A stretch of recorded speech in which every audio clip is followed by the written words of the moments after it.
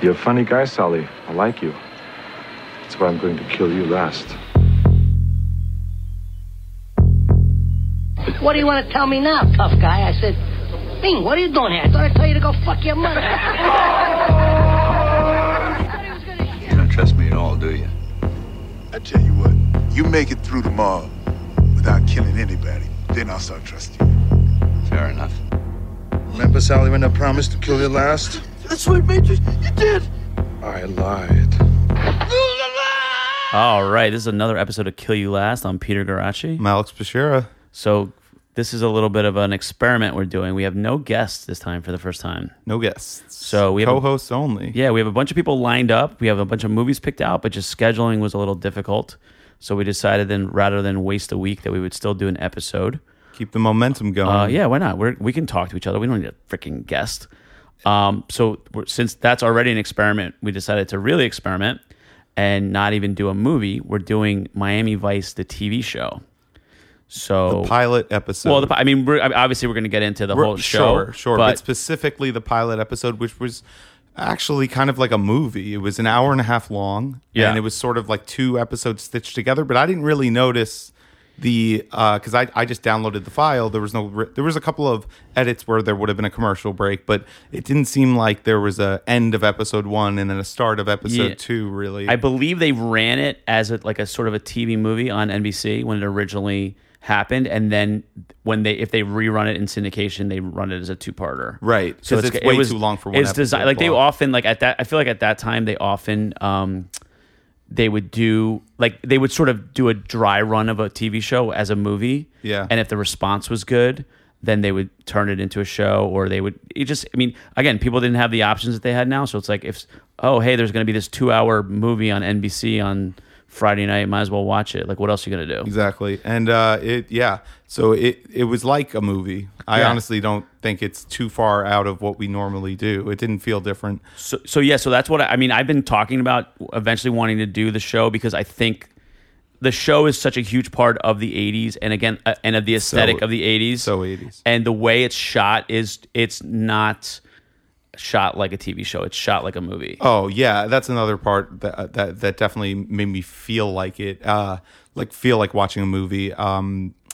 There was 2 moments where it felt television-y to me, where there was one scene where they're sort of all ribbing each other. It's out of place totally. All the cops. Yeah. Like he what's his name? The main guy. Sonny Crockett. Crockett. So Crockett schedules a meeting with his other Back at the station, yeah. His officers that he's their superior, and he's always calling them girls and stuff. He's ribbing them all the time. But he calls this meeting, and then they're all shitting on him, and he's shitting on them back. And it just felt almost like a sitcom scene. Yeah. Just wedged in the middle there. And then they cut to a commercial break, edit. So that part was the only part of the movie that I felt was out of place and kind of felt like an episode. So it's really hard to overstate the influence of this TV show. It came out in 1984, and it really did. It's nothing like this had existed at the time. And I actually, I spent most of my life probably more of a TV guy than a movie guy. I've kind of switched now. Now I don't watch any TV shows, and I only watch movies. But from my introduction to entertainment really was regular TV. We didn't have cable. We didn't. When I was a kid, it was just whatever was on, and then all the stuff that was on rerun. So by the time I was old enough to be conscious of this show, it was already in syndication. And I feel like it's pretty much been on the air nonstop since 1984. And it's just hugely influential. And those characters, everybody knows Crockett and Tubbs. If you could put, a dog in a white suit with a teal blue T-shirt, and everyone would be like, "Oh, that dog is dressed like Sonny Crockett." So I knew that outfit, but I didn't know his name. That's where because I was born in '92. The series ended in 1990, I believe. It ran for 89 or 90, yeah. And so that's how recognizable the imprint, or that's how much the impact of that show had, was that his outfit was enough for me to know that that's the guy from Miami Vice without knowing anything about Miami Vice. Yeah. And even playing Grand Theft Auto Vice City. Which is what you asked me. Is that what that's based on? Right. Pretty much, yeah. Right. It is. And there is a couple of scenes where your main character is dressed in the white blazer and the teal, for one of the missions. And it's very, very it's not, the aesthetic is based off it. After watching the pilot, the aesthetic of Vice City is based off Miami Vice. That's why the name is Vice City, but it's not. It wasn't. And it was all about crooked cops and stuff, but it wasn't necessarily like a specific story. It's funny now that I think about it. Like Miami is the only city that if you showed a picture of an outfit, you'd say, "Oh, that's Miami." That's Miami. Yeah, there's no like L.A. outfit. There's no New York outfit, but white suit and pastel shirt is Miami. And it's still almost, even though it's not like that anymore. I still think of when I think of Miami, I almost picture the '80s, even though I'm not from the '80s. All the interesting stories, all the things that were going on in Miami during the '80s. Yeah. To me, I hear Miami, I think Cubans, and I think those crazy '80s hairstyles and outfits. And the drug trade. So trade, yeah. So some of the backstory is like really interesting too. So you have late '70s TV shows, which I love too. You have Rockford Files and Magnum PI. I think are the two big ones. So you have like the kind of the anti-hero. Those are both private detectives. Every episode is them getting into adventure. Each guy has his cool sports car. He's single, gets all the chicks, Yeah. So then the 80s version of that is now you pair that guy who's becomes Sonny Crockett with a Ferrari with a black partner, because that was how they were going to solve racial issues in America at the time. Right. Was that a big thing? Was it like, early whoa, on, a black guy? Yeah. They're like, we got to, because like 70s shows was, you have a black sitcom, and then you have what's quote unquote the regular sitcom. So you're ghettoizing black culture by saying, all right, you guys will want to watch this show because it's all black characters. Sure. Yeah. So the response in the 80s is let's bring everybody together and all be happy and friends. And the way we're going to do that is we're going to have one black guy. Yeah, what we're gonna do is have the white guy and the black guy kill all the Colombian guys. Yeah. Because what the fuck? And the Mexicans too. Who's even Colombian watching the show right now? So that's where then you get 48 Hours. You get Lethal Weapon that comes out of Miami Vice. Really, and it's that same time period, 82, 83, same 84. Blueprint, yeah. Of the two like mismatched partners. So you got Crockett's and Tubbs. Crockett is another thing too. It's interesting. So Crockett is like a country boy living in Miami, which is always another like fun trope. Is like threw me off in the guy who's like he's like from like Gainesville, Florida. He played University of Florida. That's a gator. Yeah, like, that's how he talks. He's got a real country accent, but he's a city guy. He's living in Miami now, right? And his partner is supposed to be from the Bronx, from New York. Yeah. Comes down to Miami to investigate his brother's death. They're chasing a guy named Calderon. Rocking the fire Jerry curls. Yeah, like unbelievable. Like proud of it. Like flammable, like fire hazard. Oh my God, so oily. It's like, insane. Like could have like the kind of thing that almost killed Michael Jackson during the Pepsi commercial.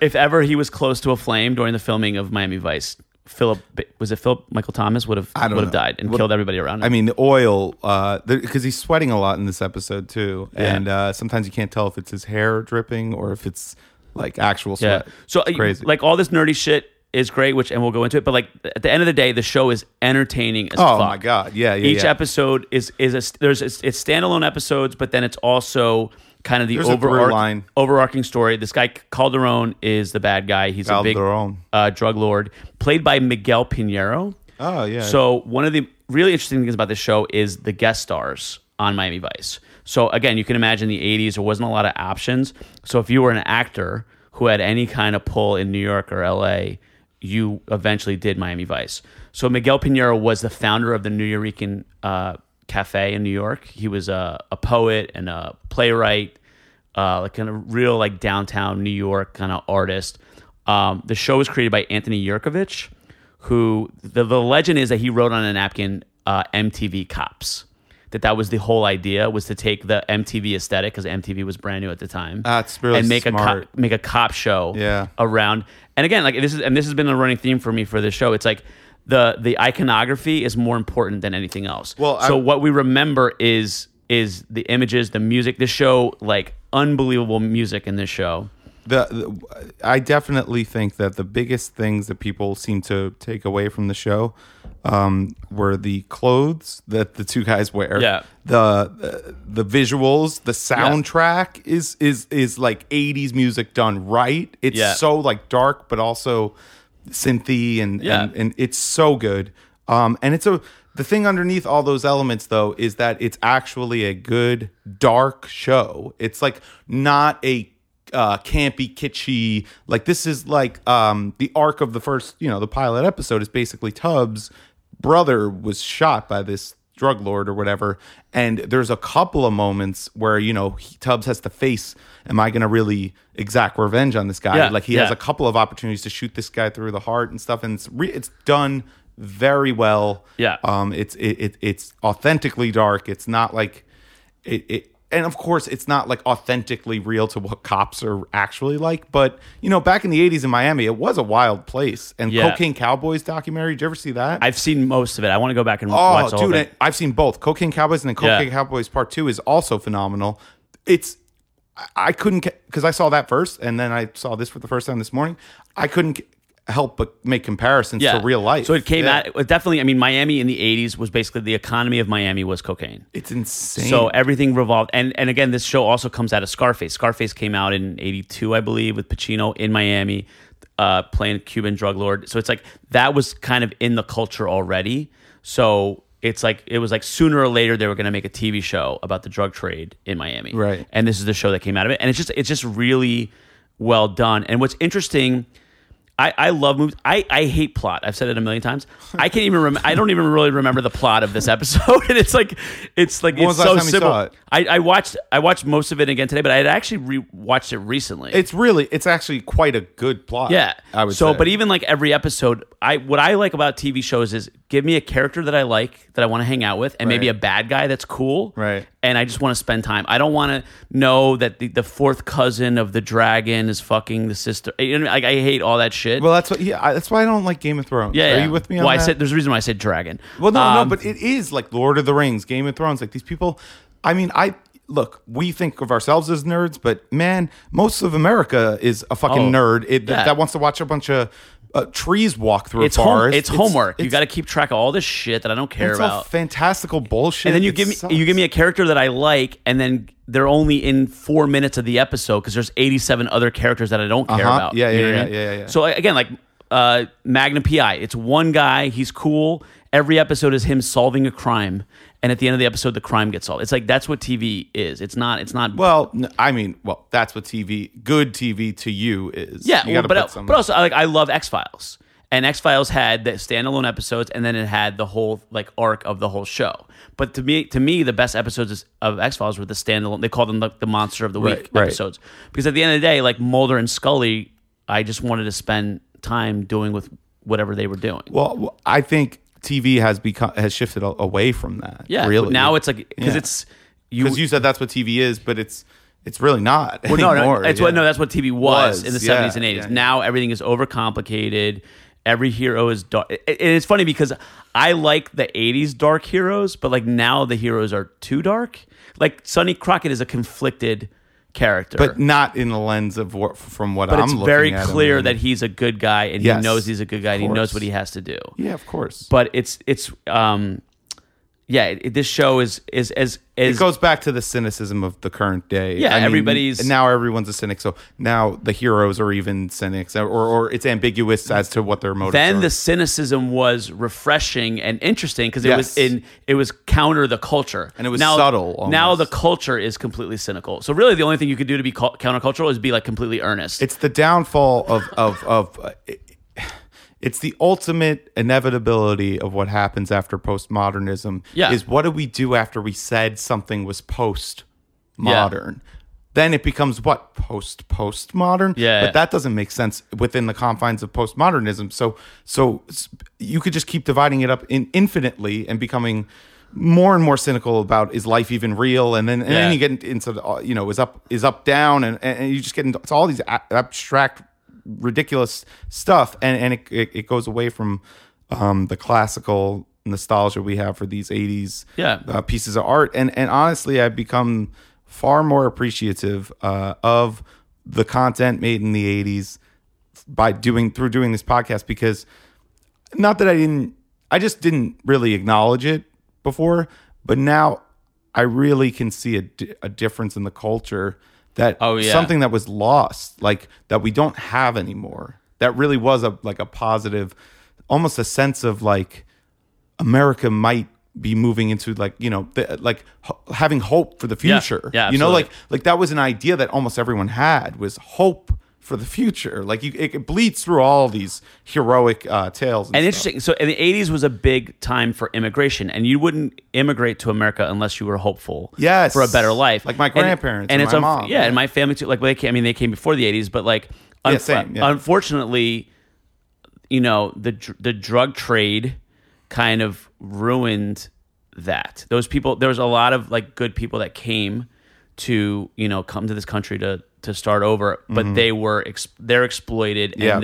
they're kind of lumped in with, you know, and when you think of Colombia, that's what you think of, unfortunately. And I know a lot of people Sure. from Colombia. I grew up around a lot of Colombians, and they hated the fact that their country is still Synonymous associated with this, with cocaine. when it's even really not. I mean, it's not that way anymore. Like Right. they're kind of over that bad period, hopefully forever. Yeah. But yeah, that's what people thought about. And it's funny because I always think about this too, like how things change. When I was a kid, every TV show had an episode where there was a quicksand, like to be continued.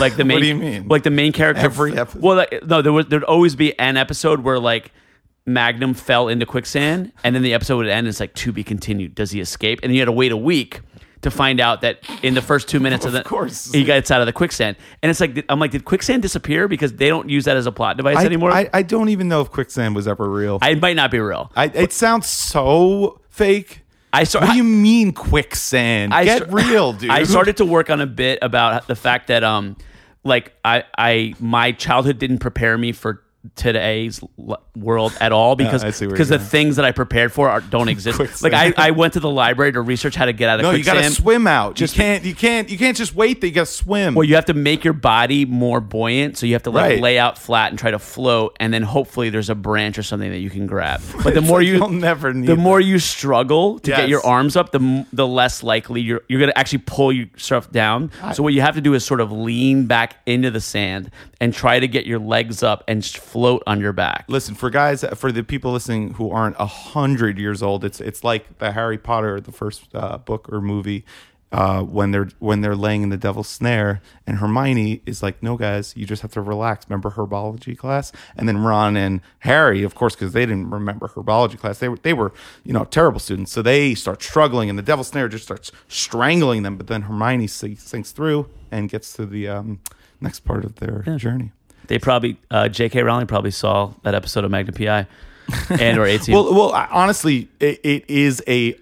Now that I'm thinking about it, the tangent was sort of like a joke, but that devil snare scene is a great scene in the Harry Potter movie, and it is like a reference to like a different take on quicksand. Yeah. It's the only thing I could think of in my life that where quicksand was like in a real thing that came out like post 2000. The other thing that I feel like came up all the time was Colombian neckties. Do you know what a Colombian necktie is? I've heard. What is it? So a Colombian necktie is when it's sort of a message from like the drug lords to their enemies. They would kill somebody and they would slit their throat and pull their throat Oh my God. out of their neck, so it would hang on the outside like a necktie. Jesus. And that was supposed to be like this vicious message, like this is who you're messing with. Well, that is pretty fucking message. And I feel like again, like every show or every movie that in any way touched on drugs, somebody got a Colombian necktie.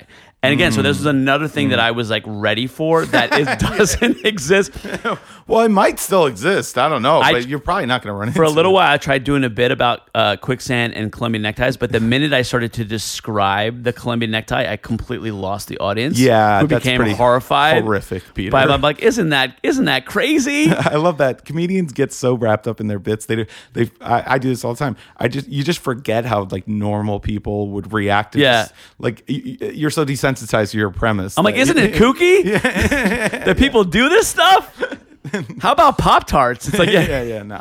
But Also, the 80s. I mean, really, it was such a more innocent time in terms of the general outlook. The fact that I think about this all the time. The fact that people you had a checkbook and you just ate at a restaurant, and then you just left a check with some numbers scribbled on it, and you left, and then that was payment. Yeah. And you could have had nothing in the bank, and you could have done that your whole life. Or I mean, you could have kept doing it at places that didn't know that you were bankrupt or whatever. And honestly, I think about it all the time. Or how were people getting away with it? Or you had money and you actually paid for things that you actually had the money to pay for stuff without credit cards weren't really. Oh, cash. You mean. Yeah, you actually That's what I'm saying. had cash. But everywhere accepted checks. Yeah, or you call people at their house and there was a phone in the kitchen that the family answered the phone.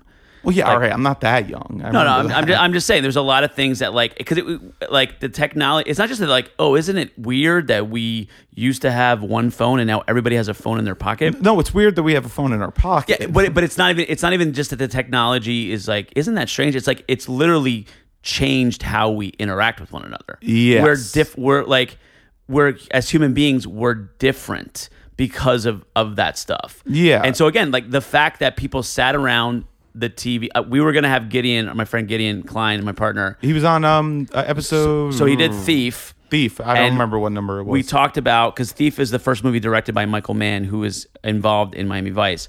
And so we mentioned Miami Vice, and he mentioned being in his 20s and getting a bunch of friends together, ripping lines, and watching Miami Vice on a Friday night. By the way, I was thinking about it while I was watching it, and I was like, this is another 80s movie that, it would be nice to do cocaine to the cocaine movie. Influence is strong. Yeah. Even though the show is about how terrible the cocaine trade is, you can't help but influence. And they kind of glorify it a little bit. Of course. Yeah. They knew what they were doing. So it's funny. So this show was created by this guy, Anthony Yerkovich at NBC, MTV Cops. And it's weird because he kind of mysteriously disappeared. He actually, after episode 6, was no longer the executive producer of the show. That's when Michael Mann came in.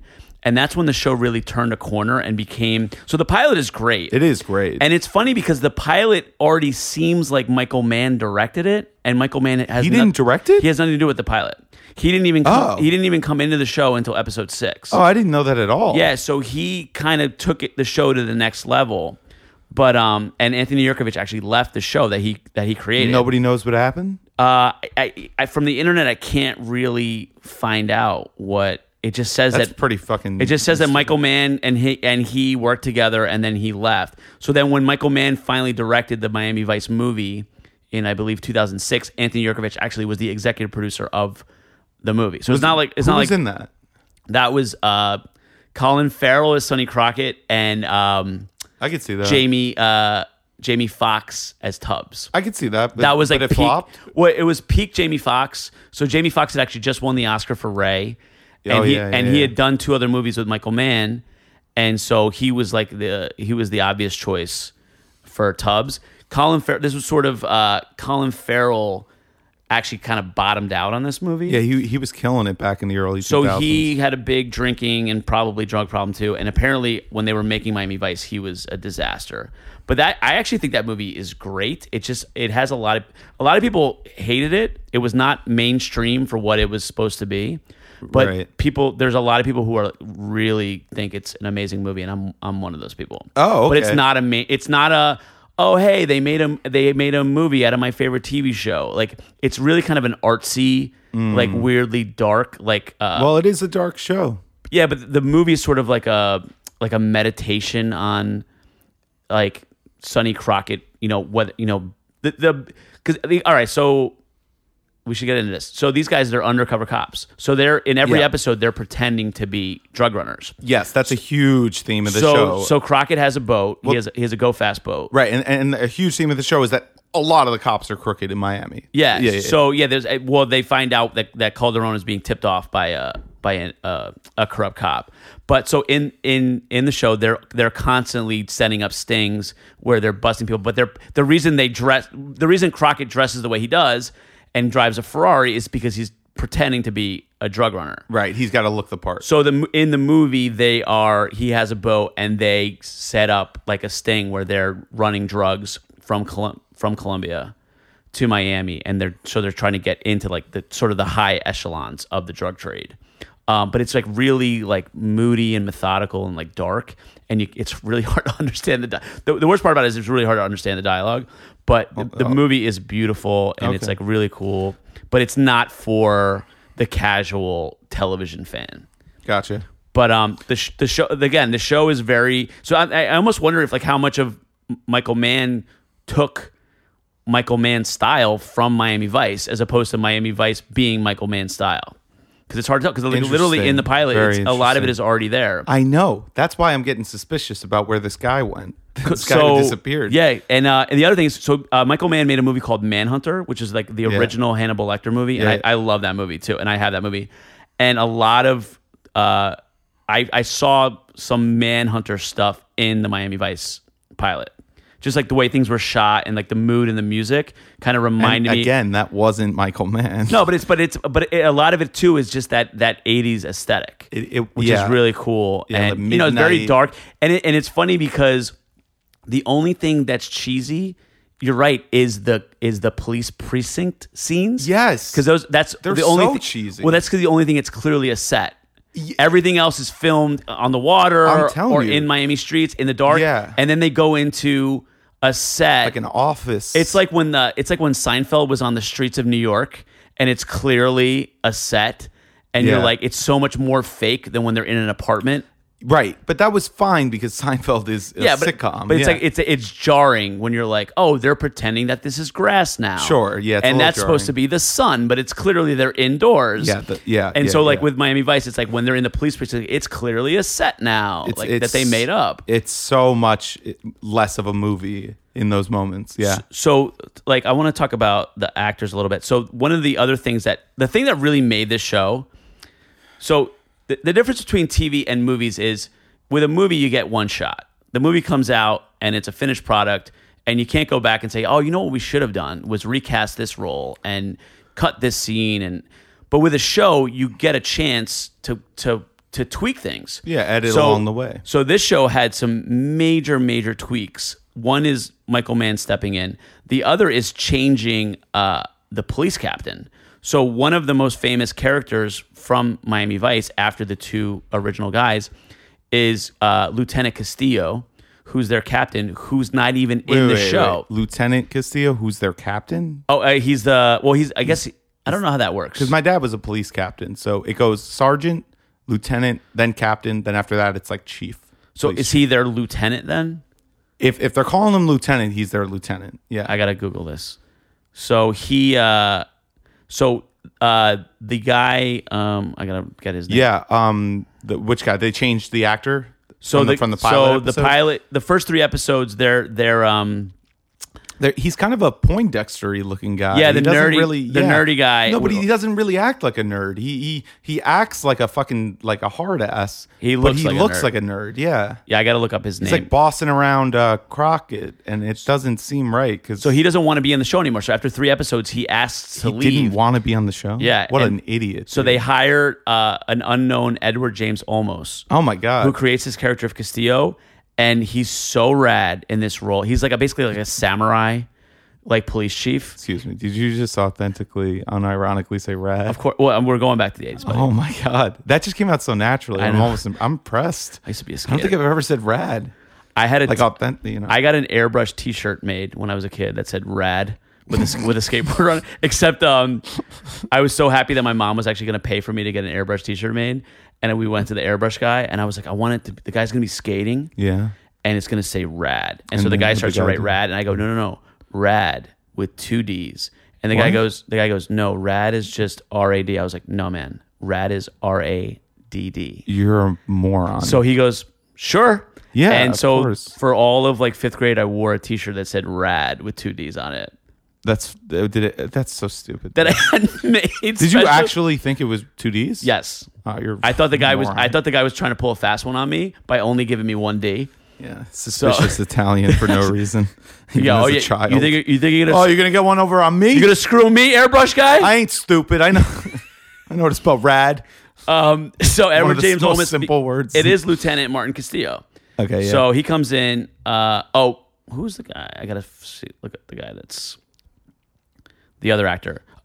Gregory Sierra did 5 episodes, and then Edward James Olmos comes in as episode 6, and also like that totally like gives the show like a gravity that it didn't have, because Castillo is like not flashy. He's wearing black suits. He's not the Miami flashy guy. I feel like that needed that guy was doing that, the lieutenant in the pilot episode, but not as it was something. It's not as obvious. You know what he seemed like? He seemed like a New York theater actor who got a job working on a TV show. Good call. Where Edward James almost like really embodied the role. Yeah. Sometimes I have trouble telling if someone's like, if you're just a mediocre actor, it's hard for me to be like, oh, this is a good performance, this is a bad performance. That guy. That's a bad performance. In a good show, it's not a great performance. He was a good working actor. He worked for a long time. Oh, he's fine. I'm not. That's what I mean. Like, it wasn't bad. It was mediocre to bad. You know what I mean? Like, it wasn't great. He'd done a lot of sitcoms in the 70s, and he's a theater guy. And yeah, sometimes it just doesn't fit. Whereas Edward James there's actually a YouTube video where they interviewed him about Miami Vice, and he talks about how he was this real like avant-garde, like hippie kind of LA actor. And he had kids, and they offered him Miami Vice, and he's like, no, I don't want to do it. I don't want to get locked down with a show. I want to do theater and stuff. And his son goes, Daddy, why do you want us to be poor? And he's like, whoa, Daddy doesn't want you to be poor. He goes, well, so then why won't you do Miami Vice? And that's why he took the role. Really? So he's like, wow. he's like, well, I'll only do it if I can make it my own. Like, he goes, I want to make this character. I don't want it to be some stock like TV character. And he did. He brought this like amazing energy to the show. And the other thing that this show did too is the guest stars are unbelievable. So Jimmy Smits plays Crockett's original partner at the beginning of the episode who gets killed.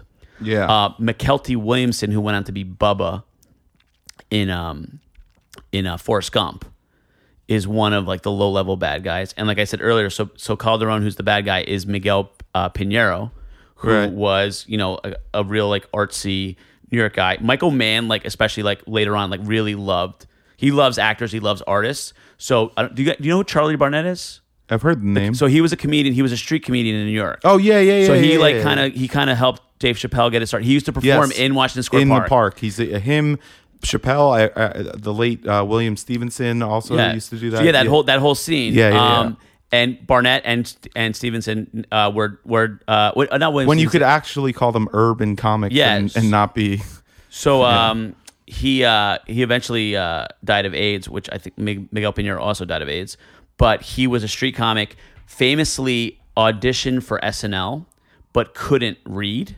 So he couldn't read the cue cards, and I think he walked out of his audition. He's like, I can't do this. Oh, that's so. And then that actually makes me feel terrible. Then they got Eddie Murphy. Like that's how Eddie Murphy's career began. Like when Charlie Barnett basically walked away from SNL, and Eddie was like 18. Something like that. So they would use all these actors. Bruce Willis, big break, Miami Vice, and I think like episode 8 or 9 of the show. He was a bartender in New York, auditioning, plays the bad guy in an episode of Miami Vice, is immediately like electric on TV. Like you just know, like this guy is going to be a fucking star. Gets moonlighting from that, and then next thing you know, he's doing Die Hard, and now he's a movie star. It definitely fits. Liam Neeson is another one. Like one of my favorite stories is De Niro was doing a movie, I believe in Ireland, meets Liam Neeson, says, "Oh, you're good. Like I'm going to help you. I want you to go to New York and meet my casting director." And he's like, "Okay, hold up. I'm just looking for some blacks." Yeah. Let me just take care of this one thing. This was that era of Liam Neeson. And it's funny because I actually was watching these episodes recently, and so I wanted to watch the Liam Neeson episode. So he plays an IRA. He plays an Irish guy who's pretending to be like raising money for charity, but he's actually like running guns for the IRA. And Gina Calabrese, who's one of the cops on Miami Vice, she falls in love with him, and she kind of gets sucked in. And it turns out, they find out he's the bad guy, and she's the one who ends up having to kill him at the end of the episode. It's like really heavy and dramatic. Right. But young Liam Neeson looks like Sloth from Goonies. Like he's one. God, and it's really? funny because he's so handsome now. Like no, he's like a really handsome guy. Like yeah, you don't think Liam Neeson is a handsome guy? Not particularly. No, I think he's like striking looking. He's like tall and like I think he's a handsome guy. I'm always down to call hot guys hot guys. But like in a way that's like, dude, his hair is so like dyed. It's weird. Yeah, it he's got looks like that weird he's got oily soy hair. sauce on his head, dude. But he really does. But he's one of those guys He's that wrinkly, he had I to don't grow into his face. Sure, so you're saying he looked awful. I'm back in saying the like day. 50-year-old Liam Neeson looks better than 25-year-old Liam Neeson. Is that right? Because he had to grow in his face. Like his face is like it literally is like. I hate to be mean about it, Say but it. there's something like sloth, like deformed, Right. in a young Liam Neeson's face. Okay. But it's like he's clearly like a good actor and magnetic. Oh, yeah, and so sure. that's what launched his career, was doing this episode. Again, it's So a lot of careers launched with guest appearances, guest and again, spots. because it's like this was like the biggest game in town, and it's a funny thing about showbiz now. It's like people do late night sets in comedy. TV's dead, nothing dude. happens. You don't People get famous from doing People do a show, nothing happens. Like literally, you could do one episode of Miami Vice and launch your career. You know what's like that now? What's that? Joe Rogan's podcast. You're right. Or another big podcast, like any of the big. Adam Carolla, maybe. He's not as Mark big. Maron, maybe. Maron- Maron doesn't have you on until you're bigger, though. Yeah, but Rogan is he's the Pied Piper of comedy. Rogan He's- is much more open to. Oh, he's launched so many careers. Dude. He He really has. like Tom Segura, tons of people, dude. Theo Vaughn, Owen Benjamin. Theo did a lot on his own. He's been doing stand-up for 15 No, but years. those guys are around. True. But like he presents them to a bigger audience. Oh, dude, Ari yeah. Shaffir. Ari, yeah. You could get on one episode of Joe Rogan and it can launch your career. Yeah. In any, not just acting in 'cause- movies and comedy. Like you could be a fucking hunter. And now Yeah. all of a sudden you're like a world-renowned hunter that everybody and it's funny knows. because like my brothers are hunters and they like follow these I'm guys. sure they do. On Steve Instagram. Rinella. I've never even been interested in hunting in the slightest, but because I listen to Rogan's podcast, I know so much about these guys. Yeah. And I just end up listening anyway. It's interesting enough, but point is the landscape has changed, and going on TV, I mean, it really doesn't mean much anymore. I mean, it does mean something, but it won't launch your career if you don't have anything else going on. That's for sure. We it definitely was a different time, and we should talk about the two main guys on the show, Crockett and Tubbs, Don Johnson and Philip Michael Thomas, because Don Johnson is a great actor. I don't know anything about them. So Don Johnson was like they have a term for this where guys like they film a bunch of pilots and they never go. Yeah, like Matthew yeah. Perry had this thing before Friends. There's a couple guys. I know a few people. There's a couple of comedians. I think Yeah. I've heard stories Oh, where yeah. they've filmed a bunch of pilots and nothing ever happens. So Don Johnson was one of those guys. So this was sort of like a last ditch effort to get him. He was hot in the 80s. But Philip Michael Thomas was like a singer and a theater guy who'd done some exploitation films in the 70s, and his career after this show went nowhere. He didn't do anything He else? might have done like a credit card commercial or something. Oh, wow. And I think he did some like music. Like this was another thing. In the 80s, you had to like have a song. Totally. Patrick Swayze Fucking had a Eddie song. Murphy. Eddie Murphy had a song. Patrick Swayze had a song. Oh, and what's it called? in the Dirty Dancing soundtrack, it's I called didn't know. "She's Like the Wind." Is it good? It's beautiful. Oh, fuck you. No, it's so good. There's no way it's good. So, all right, this I know he's dead, so I don't want to. I have to say this. throw- Like I listened to Motley Crue and Guns N' Roses and all that stuff. Worst kind of music of all time. It was big in my time. I know But- it was, but that shit sucks. But that's what I listened to in my headphones.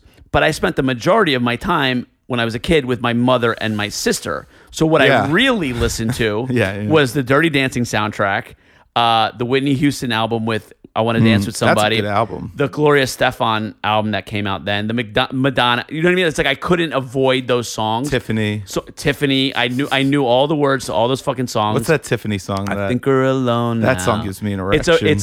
a remake of like a song from the 60s. The video, she's in a mall. Yeah, I know. Yeah, They yeah. shot it in It's a shopping mall. So 80s suburban. But so in Dirty Dancing, on I believe part 2 of the Dirty Dancing soundtrack, which we had both of them, Patrick Swayze had a song that he sang on that soundtrack. Right. It's Okay. a So pretty- yeah, you should look it up. It's a pretty song. I'm not She's gonna like look it the up, but wind. That's all I know. No. I don't know. keep going. A little love in a face. Yeah, you know it. Rest in peace, Yeah, Patrick rest in Swayze. peace. I think yeah, you had to have like a song. You had to be like it was way different. Being famous was so much more exclusive too back then. Like there were probably only 1,000 famous people in the 80s, and now it's like there's like 1 million, dude. There's got to be like at least 1 million. But they're less famous. Like more people. Their knew, share of fame is different. Yeah, yes. The percentage. Like again, at this time, a show if it does 15 million viewers, it gets canceled.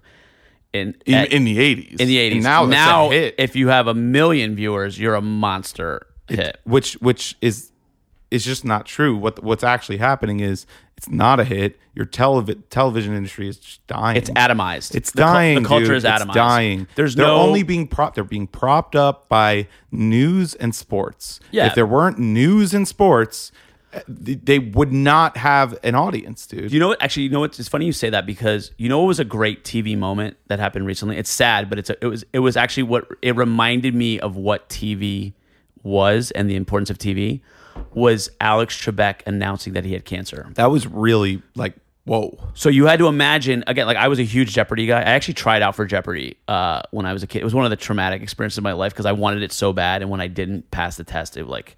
Oh, you actually went to the place? So I signed up, and I went from New Jersey. My mom and I drove into the city, and it was in a banquet hall in Midtown. Oh my God. And they had TVs set up. How old were you? I was 16. Okay. And were you a smart kid? Yeah. Were you like a good student? Yeah, I was like in gifted and talented school and AP and everything. Me too. I was 4.0. I didn't have that good of grades, but I was like one of the. Both seem dumb now.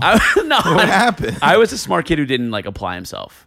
Like I was the coolest smart kid, and I was don't the believe smartest. That. You were not the coolest smart kid. Yeah, I wasn't cool for real cool. Yeah. But for like nerd cool, I was what you're like the saying. coolest dork. Oh, sure, that's fun. Yeah. But I was like a skater, but I was like the skater who was in the AP classes. Right. So I didn't really fit in with anybody. Right. Which is why I spent a lot of my time watching movies and TV. That's true. Anyway. But so yeah, I went 16. So you go to this banquet hall, and they give you a sheet of paper with 50 like answer lines and a pencil, and literally Alex Trebek comes on a TV screen, and he just rattles off 50 questions, and you just have to write down the answers. And then they like grade the test, and then they just call up the 10 people who got. I think there was like 500 people in the room, and this was for the teen tournament, and only the 10 top scorers. That's really get called hard. up. Yeah, so you're tough. sitting there waiting. Mm-hmm. The thing that really like hurt was right before I took the test, my English teacher was grilling me. He was quizzing me on trivia questions. He came with you? No, but in school, okay. everybody knew that I was about to do this. Oh, okay. So he would like quiz me. So he goes, here's one for you. What is the country formerly known as Burma now known as? And he goes, I didn't know the answer. And he goes, oh, you know what? I don't remember the answer either. And we kind of just let it go. That exact question was on the Jeopardy test. Get the fuck I did outta not know here. the answer. Oh my And I God. swear for a year after that, it just popped up. There was an episode of Seinfeld where the running joke of the episode was that Burma is now called Sri Lanka. Yeah, I remember that episode. And it would I'd be reading a magazine article and it'd say Sri Lanka, formerly known as Burma. It just like popped up everywhere. And then I wrote my college essay for like my three top schools about that experience. Oh, that's smart. About like the thing that I wanted most and then not getting it. Yeah. And what it felt like to not get the thing that was your dream. Yeah. And then I did not get accepted to any of those schools. To any? My three schools that I really wanted to go to. Do you remember where you were trying for? Duke was like my number one. You couldn't get into Duke? Duke, the year that I applied, Duke was like the hottest It's a school. good school, It was the yeah. hottest school that year. Okay. So like everybody applied Is that to what Duke. they told you? No, it's I'm a kidding, true I'm fact. kidding. No, actually, so I went to William and Mary, which is a great school Great too, school. which is a really It's a hard good school to school. get into. That's a good school. And Yeah. I feel like everybody in my class were kids Yeah. that didn't get into Duke. Yeah, that's how I feel about Northeastern. We're like a top 40 national school, but it's all the kids that got denied from the Ivy Leagues. Yeah. Like, because Yeah. I got waitlisted to Brown. Like, you have to have a perfect score to get into Yeah. Ivy League. It's fucking bullshit. Or your mom has to be on Full House. Oh, yeah, you could pay like $1 million. So retarded. The fact that anybody thinks that a USC degree is worth anything That's is the most embarrassing it's the part biggest scam. is that I got into a better school than them, and they had to pay $500,000, and they photoshopped fake pictures of their children rowing. That exists. And then they had There's just like a guy. They had like fake an injury, so why they were quitting the rowing team. So that means the kids were in on it. That means Oh, the kids 100%. were in on it. 100%. What a loser. 100%. Oh my God. I Yeah, would have never done the that. idea like that the kids were victims. It's insane. No, they were They're the in. most privileged cunts out there. It's like when you come from a family of gangsters and you become a gangster, like you're not an innocent child. Like this is what your family does. Well, that I actually have a little bit more sympathy for look, I'm not saying I look at people as individuals, whatever. But if you're brought up in an environment like that, yeah, you're more likely to be that way, I guess. But in terms of them being victims, no, they're not victims. Yeah. But Anyway. getting back to my advice. So What was your point about Jeopardy? You were saying something about TV and Alex. Oh, Trebek. so that was a great TV moment because you imagine if the people who were actually watching Jeopardy live, they didn't know that he was about to announce that he had cancer. Yeah, and stage 4. It was He's yeah. Well, done. that's usually when they find pancreatic cancer when it's like really late. Yeah, stage 4 is like Yeah, that sentence. Unfortunately, that's when they discover pancreatic cancer is at the end. But it was like a really like beautiful moment of him for like 90 seconds because he's been. Listen, I watch Jeopardy every day. Alex Trebek has been in everyone's lives. Yeah, for I their watch whole life. Jeopardy every day for most of my life until I had a bad experience trying out for Jeopardy, and then I stopped watching for a while. But like that, to me, that's like the power of TV is everybody happens to be sitting on their couch, you're watching Jeopardy, and then this host who's been in your home for years says, I have some bad news that I want to share with you. And it happens simultaneously around the country. That's TV. Now I watched it through Twitter on my phone. Yeah, that's how I heard it. But my first thought was like, oh wow, what a beautiful, like this is what's great about television. Well, so wait, your first thought was, what a beautiful represented. A guy tells you he's dying, and you're like, wow, TV's great, man. No, but obviously I'm sad for him. No, of course. It was the way you put it as of course, in relation to what we're talking about right now, that's but it wasn't your first thought, I hope. It was a bittersweet moment for me because host of Jeopardy is one of my top entertainment jobs that I'll accept. So that you'll accept, okay. It's that Weekend Update, and then creator of my own talk show. Those are really the only jobs in entertainment that I'll accept. You're a real realistic guy. I don't want to do like The View. Yeah, they don't want you to do The View right. either. The View, if you're looking, you're not available. Psych. Just kidding. I'm available. Okay. But yeah, so I wanted to bring up like the disparity between Don Johnson and Philip Baker Hall is probably the weakest part of the show. What do you mean the Don disparity? Johnson is a really good actor, and Philip Michael Thomas, I keep saying fuck his name wrong, is not a good actor, and he's probably the weakest link of the show. And I was doing a little research today, and I think I saw the saddest bit of IMDb trivia that's unintentionally hilarious is on, if you look up Philip Michael Thomas on IMDb on trivia, it says, I'm going to read this, he coined the acronym EGOT that is ascribed to the select few people who've individually won an Emmy, Grammy, Oscar, and Tony Award. Ironically, the actor has never been nominated for any of these awards. Like literally, he's like, that's his. Wait, I don't understand. So I thought they were saying they named it after him. No, he named it because saying that he's like he wanted to be one of the few people. Wait, really? They went with his name? Yeah, because he goes, I want to be one of the select few people that have won all 4 awards, and he's never been nominated for one. Oh like my that's God. sad. It's a little sad. Well, I mean, it's to be nominated at all is a huge honor, I guess, but it's just yeah, it's kind of a slap in the face, I guess. Yeah. Yeah. But so Alex, again, always you come with fresh eyes. Yeah. To this stuff. So Miami Vice, as your first experience of Miami Vice, like overall, you think? Yep, I loved it. I liked. I think I'm a big fan of Michael Mann. Because the first 2 things I've ever seen him do were Thief and this. Oh and man, they've both been amazing. Let me open up a whole world for you, buddy. You've never seen Last of the Mohicans? Nope. Oh my God. Oh my God. Yeah, no, I haven't. Just watch that movie just to watch, like not even for the podcast.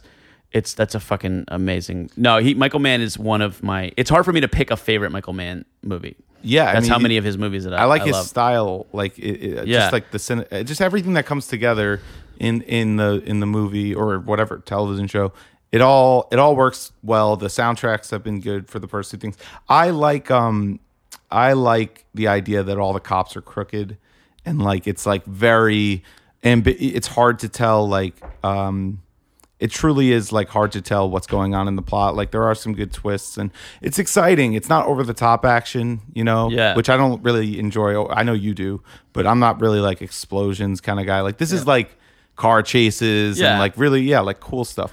Boat chase. I'm a sucker for a boat chase. Yeah, boat chases are cool. And Miami Vice does boat chases better than I can't even actually. We didn't even talk about this. The girls are like super hot. Yeah, just like the extras in this show. So are just like mad. Gina Calabrese, who's her real name, I think is Sandra Delgado. She actually went on to be. If you ever seen The Sopranos, she's Jeannie Cusimano, who's the neighbor. Oh yeah. She's the neighbor that Tony has the hots for. Yeah. And it's like yeah, she's that girl. Oh yeah. Even 20 years later, you're like yeah, she's hot, dude. She's super hot. And not just like I'm just saying the extras, like the whole vibe. Oh yeah, of well this Miami show, is ridiculous. Well, I mean they nailed it. It's hard to recreate that sometimes, especially in the '80s. I feel like it was a little bit more like I don't know, like everyone had weird hair and they didn't look hot. To me, at least, but in rewatching this, I found myself like kind of, plumping up a little bit. Yeah, even the chicks are different. They're like more. It's hard to. They're more real. There's none of the like technology. Even like the technology's changed there too. Sure, I mean there was makeup and hair sure. But surgery and not really. The surgery wasn't as big as it is now. That's what it is. But it's just there's something more. It's more like a little rough around the edges. Yes. And a little bit more real. Yeah. And you can imagine like some girl from the country moving to Miami to start fresh in life and then getting caught up with some bad guys. Yeah. And then Sonny Crockett's got to come and save the day. He's got to plug her up. Yeah. Sorry. It's like, you want to see my boat? Yeah. And she's like, what? We didn't even mention he's got an alligator on his boat for no reason. What is going on with that? So this is where it's like TV is bullshit. So TV, like you just got to have. That's such an unneeded bonkers. I remember, do you know Bret Easton Ellis? No. He wrote Less Than Zero. Actually, he wrote like the ultimate like 80s novel, Less Than Zero. You would love that. They made a movie out of it too. I've heard that. So he was like kind of a phenom 22-year-old novelist. He still writes novels. He actually has a podcast now, and he's always getting into trouble for saying politically incorrect things. Like what? In a really funny. Well, he's gay in LA, and he just he goes after the Me Too movement. He goes after like the hypocrisy of like the Hollywood gays who are pretending that that's like, always tough. That the Kevin Spaceys and the Bryan Singers of the world are the exception and not the rule. So he gets himself in a lot of trouble for that kind of stuff. But he's really funny and catty and bitchy. But one thing I remember, he was talking about, he was on a podcast and they were talking about Breaking Bad. And he's like, oh my God, give me a break. What? He goes, TV is such shit. He goes, all right, he's a teacher and he becomes a drug dealer and his wife is a pain in the ass. And also he's got a son with MS. It's like, that's such a TV fucking thing. It's like they got to add all this shit. So Miami Vice is like, all right, we got to give the guy an alligator. And it's like just pick one thing. It doesn't even make sense. He has an alligator living on his boat, which is chained up. That he feeds. I don't know what. He feeds raw fish. chicken. No, fish. Right. Yeah. But don't alligators live in the water? Yeah. So what the fuck? How is that? I don't know. It's a very TV thing. It's sometimes like even like the best TV shows have to give. They have to like pay. They pay tribute to like TV stuff. It's so stupid though because it creates maybe two. Like I guess laughs. They're not. Yeah. I didn't laugh, but like like the cliffhangers, the way it's like the way at the end they're not going to get the guy because it's the that I understand. Yeah, I'm saying this didn't make sense. I'm not a whatever. It was. I still enjoyed it overall. Well, because the pilot ends with them. So they arrest Calderon. They got him. Tubbs decides not to kill him in cold blood. There's a moment that he's behind bars, and of course, some crooked judge gets him out. And so the episode ends with them racing on a boat at night to catch up with a plane that Calderon's going to get on. They're racing in a car to get to the dock, the plane is a boat plane, basically. Like it's it one takes of those, like, off on the seaplanes. water. Yeah. So they get there just in time to see Calderon take off, and it's like, fuck, we missed him. And so Tubbs is supposed to go back to New York, and he's like, no, man, I can't go back to New York.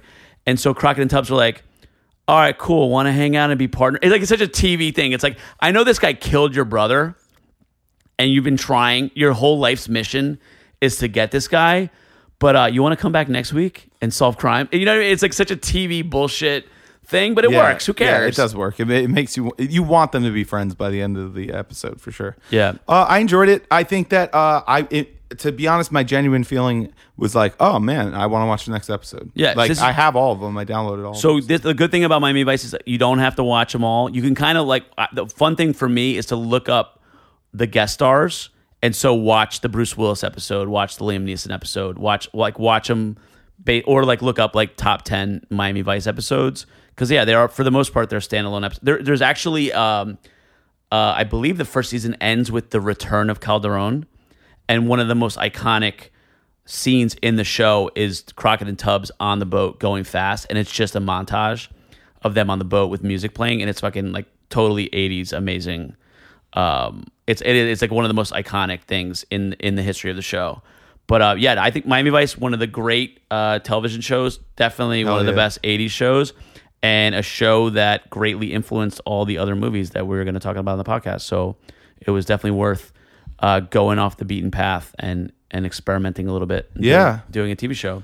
Yeah. This has been great. We'll see how this turns out. But do you have anything you want to plug or?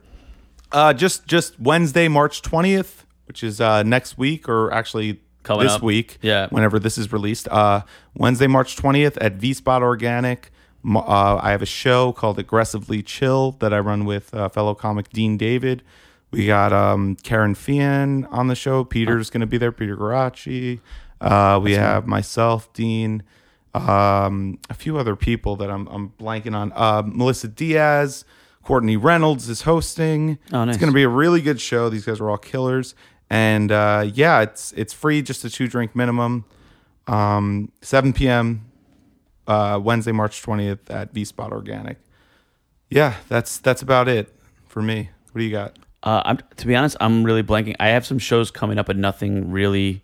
Well, we'll be on Compound Media. We're going to be on the morning show, yeah. Compound Media, Thursday, March 21st. So if you have a Compound Media subscription, or if you want to do a free trial, or if you just figure out how to steal it somehow. I believe on Mondays it's free, so you probably could watch. Yeah, but we're Thursday. Oh, so you can't. I think it's just the Monday not the live archives. episode. Got I don't it, know. got it. I don't know how that works, honestly. But we're going to be on the Thursday show. So it's So Bill 10:30. Schultz, who was our guest last week when we did Lethal, or 2 weeks ago, 2 weeks ago, Lethal Weapon, is having us on his show for the first time. So that's an exciting step for Kill You Last. Hell yeah!